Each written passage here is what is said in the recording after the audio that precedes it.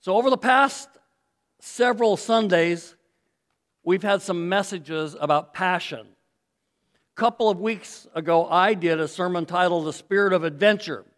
I don't know if you were here to hear that, but I said, I don't want Silver Creek Fellowship to be a nice church. I want it to be a dangerous church. I also said that I didn't want to go mellow as I went on in life. Do you remember that? Did you see that message? If you didn't see it, it's a good one. So check it out online.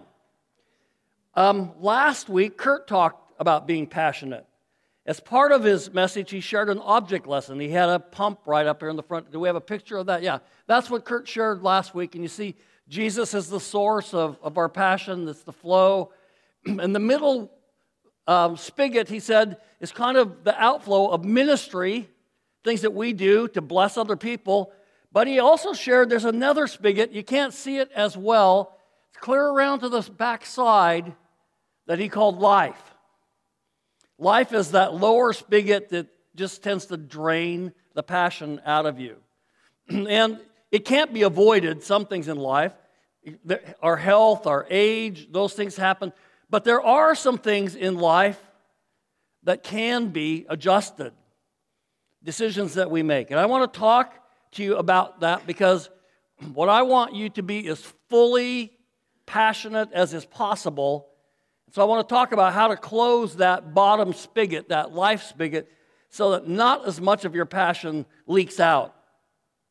One day a man walked up to Jesus and said, Jesus, out of the whole Bible, if I don't get anything else out of it, what's the most important thing I need to know? And Jesus said, well, let me summarize the whole Bible in 2 sentences. Because if you get these 2 things, you got it made, Jesus says. He says, love the Lord your God with all your heart, with all your soul, with all your mind, with all your strength, and love your neighbor as yourself. There is no greater commandment than these. So Jesus says there's really only 2 things that matter in life. Love God, love people. That's what matters most. Love God, love people. But he didn't just leave it at that. He also gave some definition to it. He said, you don't just love God and you don't just love people with some kind of wimpy, half-hearted, mellow way.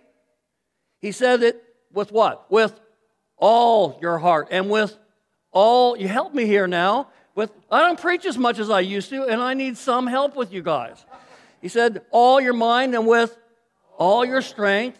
I love this verse in the Message paraphrase. It says, love the Lord God with all your passion, all your prayer, all your intelligence, and all your energy. What Jesus says, if you want to follow me, then I want you to give it all you got, with all your heart. You got to live with passion. When the Bible says with all your mind, it's speaking about our intellect. And when the Bible talks about all your strength, it's talking about your physical ability. But when it says with all your heart, he's actually not talking about the body part that we call our heart. He's speaking about your inner self, our inner desire, our inner will. What he's talking about is what's going on deep inside you. Colossians 3:23 says, whatever you do, do it with all your heart as unto the Lord and not as unto men. So God says, no matter what you do it with all your heart, which I think means do it enthusiastically, do it passionately. Friends, never do anything half-hearted. If it's worth doing it at all, then do it with all your heart. Jesus said, if you're going to follow me, you've got to have some passion with all your heart. Notice something in Romans 12:11. Never be lacking in zeal, but circle that word in your bulletin, but keep your spiritual fervor. Keep tells me it's not automatic. You don't stay on fire for God automatically. It's got to be maintained. You've got to stoke the fire. That's why Paul tells Timothy, fan into flame. He says in 2 Timothy 1:6, you received a gift from God when I placed my hands on you to ordain you. Now I'm reminding you to fan that gift into flames. It's something you've got to do. You've got to keep it. You've got to fan it. Friends, every one of us was born with inborn, God-given passion. You were wired that way. God gave you feelings. He gave you emotions. He created you with the ability to feel what's going on in the world. You were wired that way, naturally. But years and years and years of socialization tend to push it down. You've been trained that way. But don't do that. We've been trained to keep a lid on our emotions in public, but passion is a natural thing for human beings. Take a look at little kids. They can't hide their feelings if they try to. Kids are extremely passionate. They feel deeply about everything. They often go from low to high with nothing in between. So what happened to you? Where did your zest go? What happened to your zip? What happened to that enthusiasm for life? Some of you can remember back to the day you graduated from high school. It's a long time ago for some of us. That was a pretty passionate day for many of us because for me, it was over. All the required education was behind. If I needed to get any more, then it was my choice. As a high school graduate, you thought, watch out, world, here I come. You had great hope and great enthusiasm and great passion as you entered adult life. So what happened? Well, you got a job. You started a new routine. You had bills to pay. Then the everyday stuff began to sink in. And your zest and your zip and the joy in your life, it just begins to fade as that bottom spigot of life just begins to drain things away.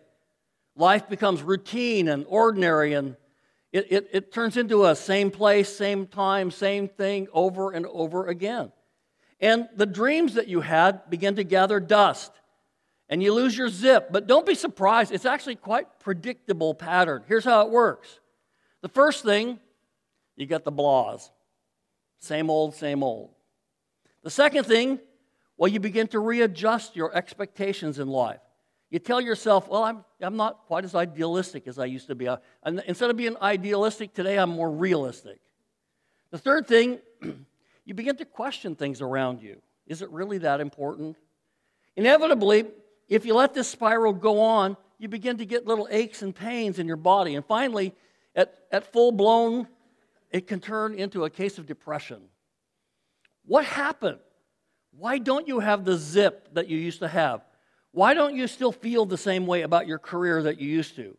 Why don't you still feel the same enthusiasm about your marriage that you used to? Why aren't you on fire for God? What happened to you? Well, let me tell you what I think happened.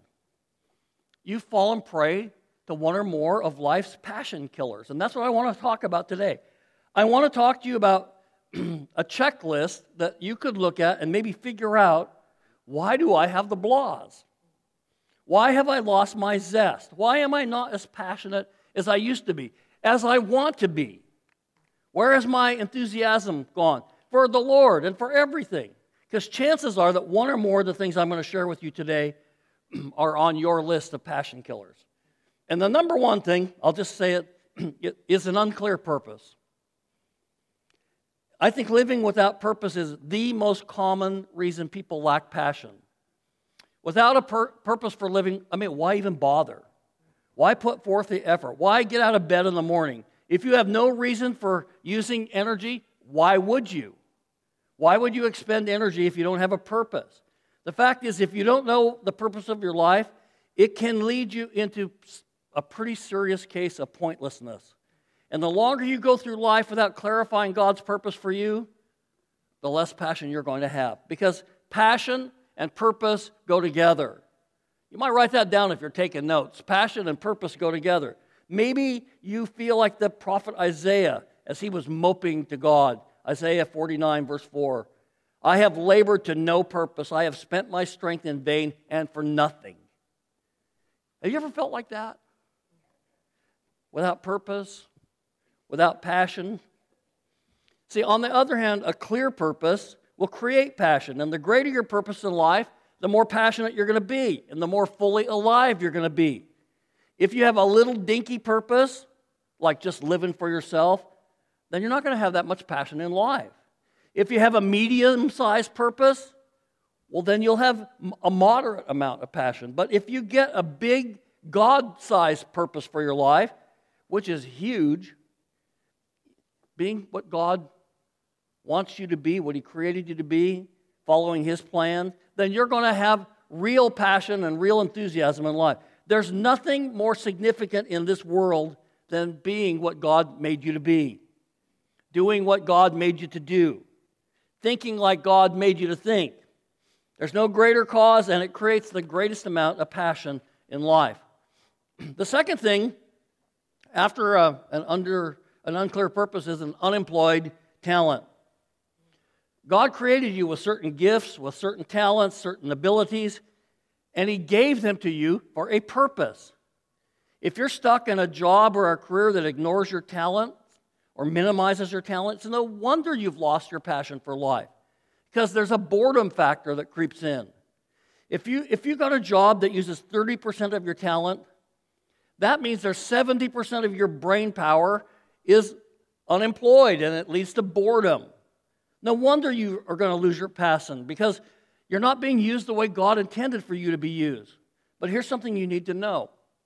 You will never find a job or career that uses 100% of your talents, because God never meant for you to find total fulfillment in your career. That's why you need to have a ministry. That's why you need to be doing something outside of your career. That's why you need to have a place where you can use those talents that you're not be able to use at work or in other ways. Because God wants to use you to bless people. God wants to use you to make the world a better place. The Bible says God puts you on this earth, and His purpose is for you to be a blessing. He has a place for you, a part for you to play. You discover that place by discovering what you're good at and finding your talents. And it says in 1 Corinthians 7, verse 17, each one of you should live his life with the gifts that the Lord has given him. So in order to do that, you need to discover what they are. You need to know what your gifts are, what your talents are. Discover what you're good at, and then find a place where you can use it to serve. A third passion killer, might step on a couple toes here, an unbalanced schedule. Probably all of us struggle with this one. And it doesn't really matter if you're overworked or underworked. Either way, you tend to lose your passion. Why? Because we need balance in our life. We need to balance our life between input and output. It says in 1 Timothy chapter 4, verse 7, take the time and the trouble to keep yourself spiritually fit. You know, there are some people that are always giving. They're always doing something or always helping someone. They're always serving. They're always sharing. Some people are always giving, but they never take time to recharge. In fact, if you're like that, you're probably thinking right now, I don't want to listen to this message. I'm going to go home and take a nap. Some people have what I call an overactive mercy gland. And if that's you, you may be suffering from fatigue. And eventually what happens if you're always giving out and not taking in, you'll get burned out and you just stop caring. You stop caring about yourself. You stop caring about other people. Eventually you might even stop caring about God. But there's a flip side to this. There's always people who are always taking in. They read books and they attend seminars and they listen to messages and go to classes. They're always learning, but they never do anything about it. That's one of the problems with too much Bible study. Can you actually have too much Bible study? Well, sure you can. That's why James 1:22 says, be doers of the word and not hearers only. Hey, I'm totally in favor of Bible study. I think it's awesome. But you have to study the word, you hear the word, but don't stop there. Do something about it. If you study the Bible and never do anything with it, it will eventually just become words on a page. The Bible is something to be done in our lives. The purpose of studying the Bible is so that the message of the Bible makes a difference in our life. The fourth area that can kill passion in your life is an unconfessed sin. There are a few things that can steal our joy more quickly or rob you of your passion more faster than unconfessed sin. Because what happens with unconfessed sin is guilt gets a hold of us. Psalm 38, verse 4, David says, my guilt has overwhelmed me like a burden too heavy to bear. I am bowed down and brought low. And some of you are trying to be enthusiastic about life, but you've got a deep-rooted guilt that's ruining your joy. When you have deep-rooted guilt, it seems like it would be very difficult problem to solve, but it's not. Actually, fortunately, it's one of the very easiest problems to solve. 1 John 1:9 says this, if we confess our sins, God can be trusted to forgive our sins and to cleanse us from all unrighteousness. If you feel guilty, if you're weighed down with guilt and shame, God says, just bring it to me. Tell Him the truth about who I am and what I've done, and ask Him to forgive. And I ask Him to help me start living a new way again. We need to keep short accounts with God. Instead of letting it go on for a month or a week or a year or maybe even a minute, as soon as I know there's something wrong, I immediately go to God with it. I confess it, and then I get back to living again. Actually, that's what some of you that are here today need to do. You need to tell God, God, there's an area of my life that I know is not right, and you know it's not right, so I confess it to you, and I ask your forgiveness. It's that simple. Confess your sin. Actually, God already knows. So tell God, God, you were right. I was wrong. I'm sorry. A fifth area that can kill your passion is an unresolved conflict. You ever start the day thinking, this is going to be a great day? Then you have a fight with your husband or your wife or your boss or your kids. Maybe you had that discussion on the car on the way to church this morning.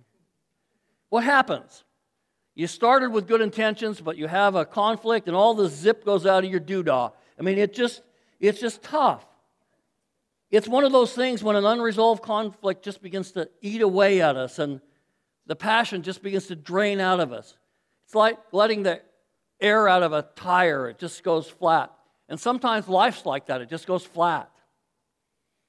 Some of you are in situations at home or at work where there's a constant conflict.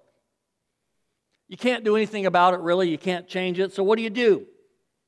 How do you keep that from draining the passion from your life? Let me tell you what I think you should do about it. If you want to be passionate, no matter what conflict you're living in or around, you've got to avoid 3 passion-killing emotions. Number 1, resentment. Number 2, jealousy. And number 3, prolonged anger. Resentment, jealousy, prolonged anger. Let me read you 2 verses from the book of Job. Job 5:2. Resentment destroys the fool, and jealousy kills the simple. Job 18, verse 4. You are only hurting yourself with your anger. Resentment, jealousy, and anger. Those 3 words will kill your passion every single time. That's why God tells us forgiveness is so important. This is what God teaches us again and again and again, that He wants us to forgive people, because He knows when we don't forgive other people, it does something to us. You probably heard me say this many, many times, but holding on to resentment and bitterness is like drinking poison and hoping the other person dies. When I hold on to my anger, when I hold on to resentment, I'm allowing other people to control my emotions. And when that happens, the passion just drains out of my life. So I want to get my passion back. I got to learn to forgive and to let go. The 6th thing that destroys your passion, an unsupported life. Sometimes you lose your passion for life just because you're lonely, because you're trying to get through life all on your own. And we talk about this all the time. God never meant for you to go through life alone. It doesn't matter whether you're married or single, you need relationships. Human beings were created for relationship. God wired us up that way. We need each other. Will someone just say like amen to that? We need each other. When God created the heavens and the earth, you know what He had to say about it all? He said, it's good. God created on the first day light, and He said, come on, it's good. On the second day, the sky was created, and God said, on the third day, dry land, seas, plants, and trees were created, and God said, on the 4th day, the sun, moon, and stars were created. God said, on the 5th day, the creatures that live in the sea and creatures that fly were created, and God said, On the sixth day, animals that live on the land, finally human beings made in the image of God. And God said, yeah. And are you starting to see a trend here?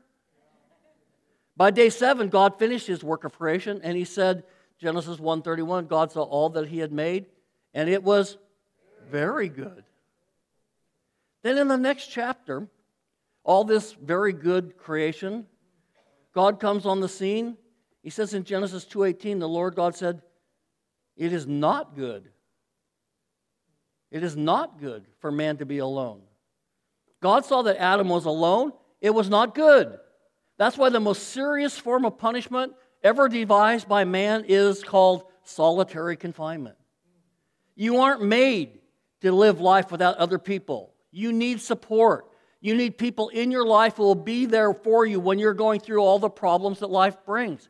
When that bottom drain in your life is draining out faster than your inputs coming in, you need people around you to help you. How many of you know that Christians go through the same problems everybody else goes through? Jesus said God makes his sun rise on the evil and on the good.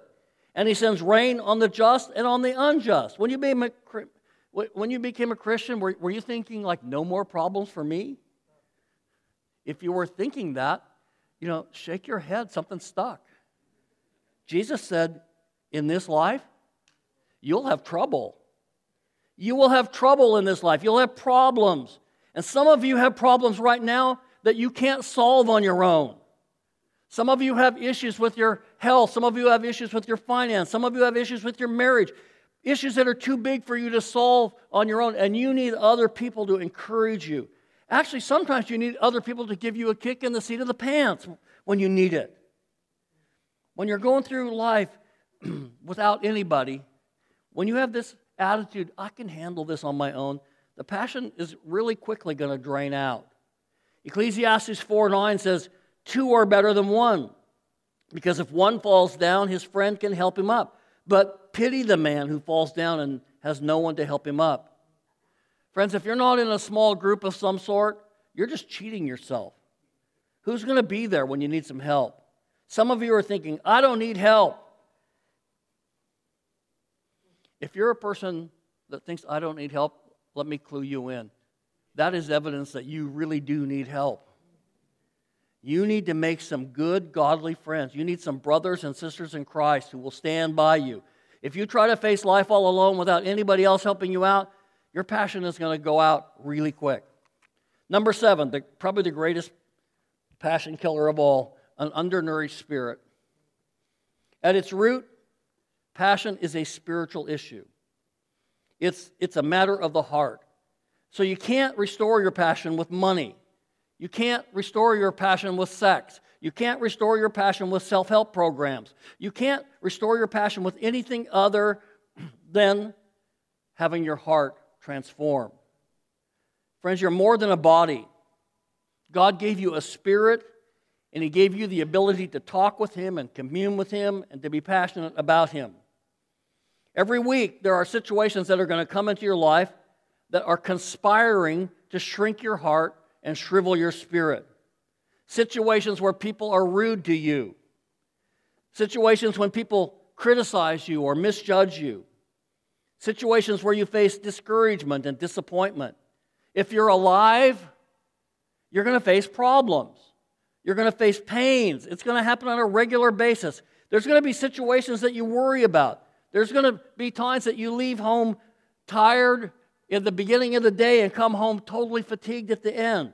And so you're going to have to nourish your spirit. If you don't, your heart will grow cold and hard. If you don't nourish your spirit, it'll shrink up. It'll shrivel up, and you're going to be a crotchety, cranky, grumpy old person that nobody likes. And you don't want that. Listen, friends, I want you to be fully alive until the day you hit the grave. There are too many people that die before they actually die. They're alive on the outside, but they're dead on the inside because they let their hearts, they let their spirits shrivel up. Wow, Rob, this is all so good news today, isn't it? So what's the antidote? You have to intentionally nourish and feed your spirit. Colossians 2:6, Just as you trusted Christ to save you, trust Him too for each day's problems. Live in vital union with Him.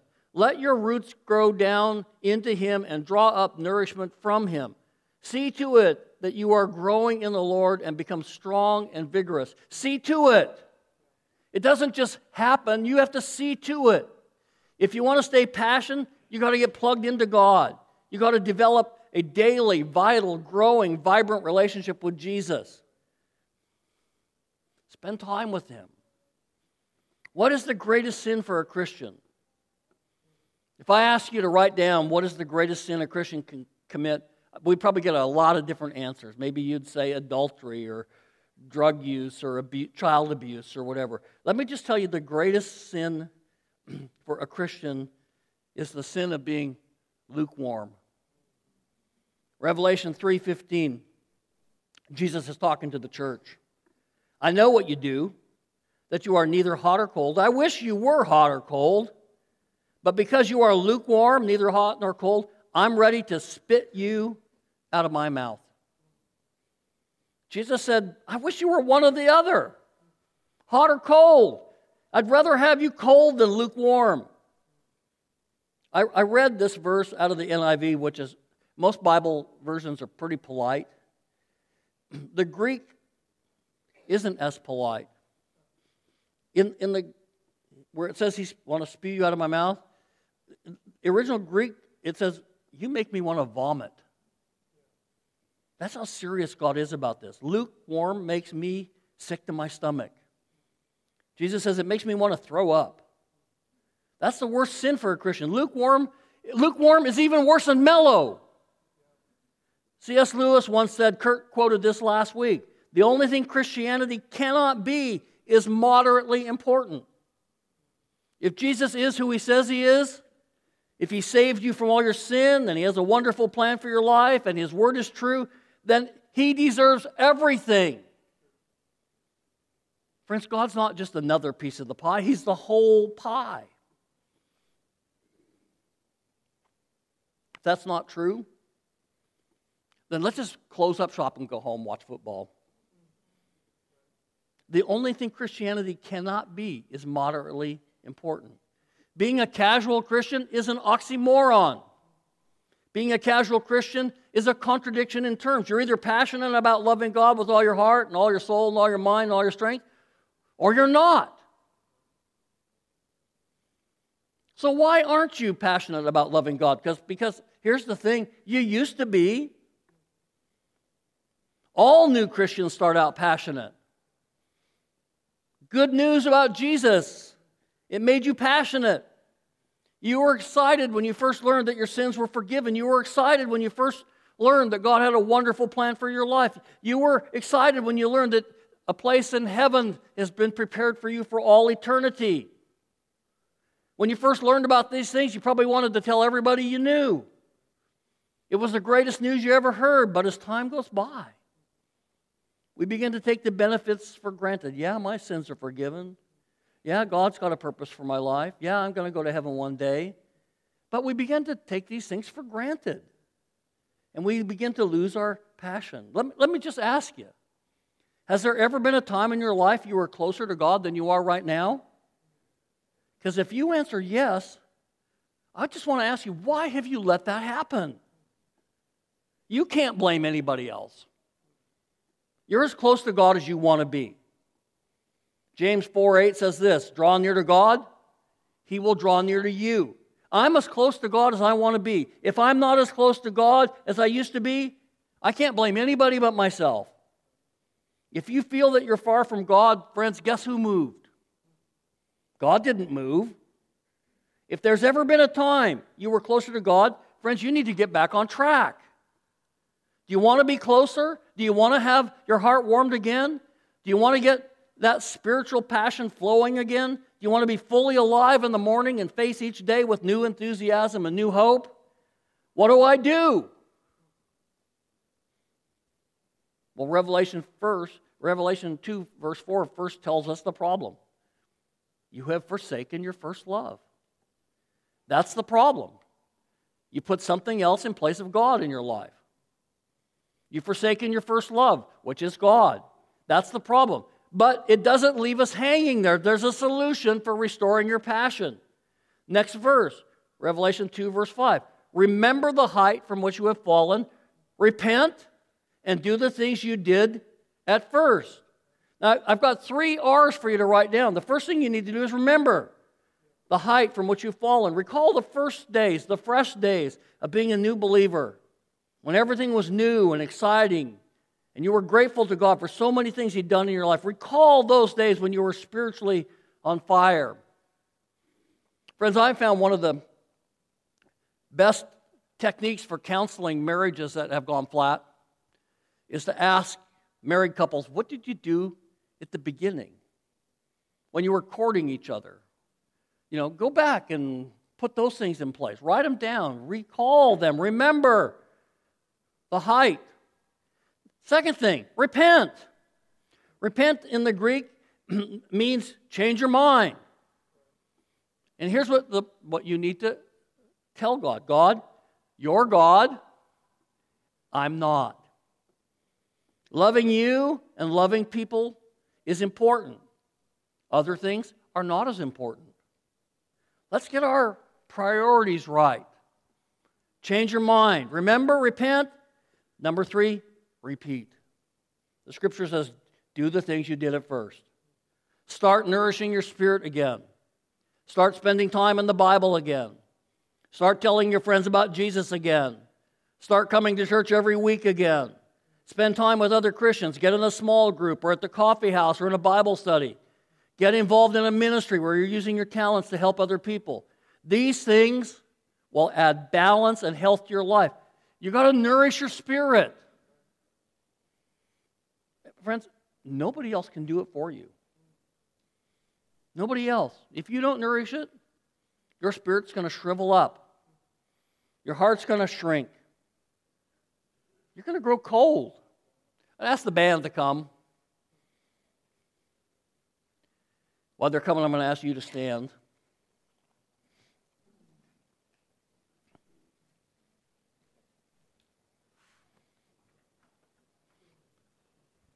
Before we go on, could I just tell you, I love you guys.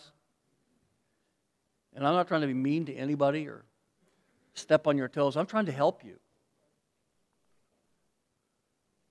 But I've got a feeling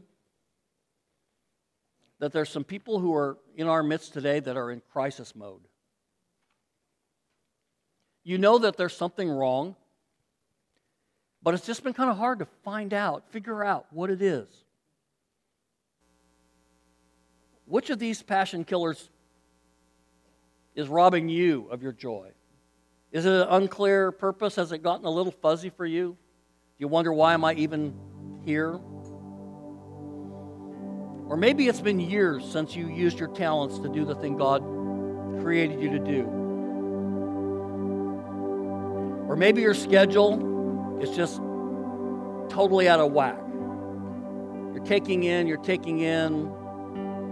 doing your quiet time, you're coming to church, but you're not giving anything out. Or maybe it's just the opposite. You're giving, you haven't taken anything in. Maybe you lost your passion because you've got an unconfessed sin.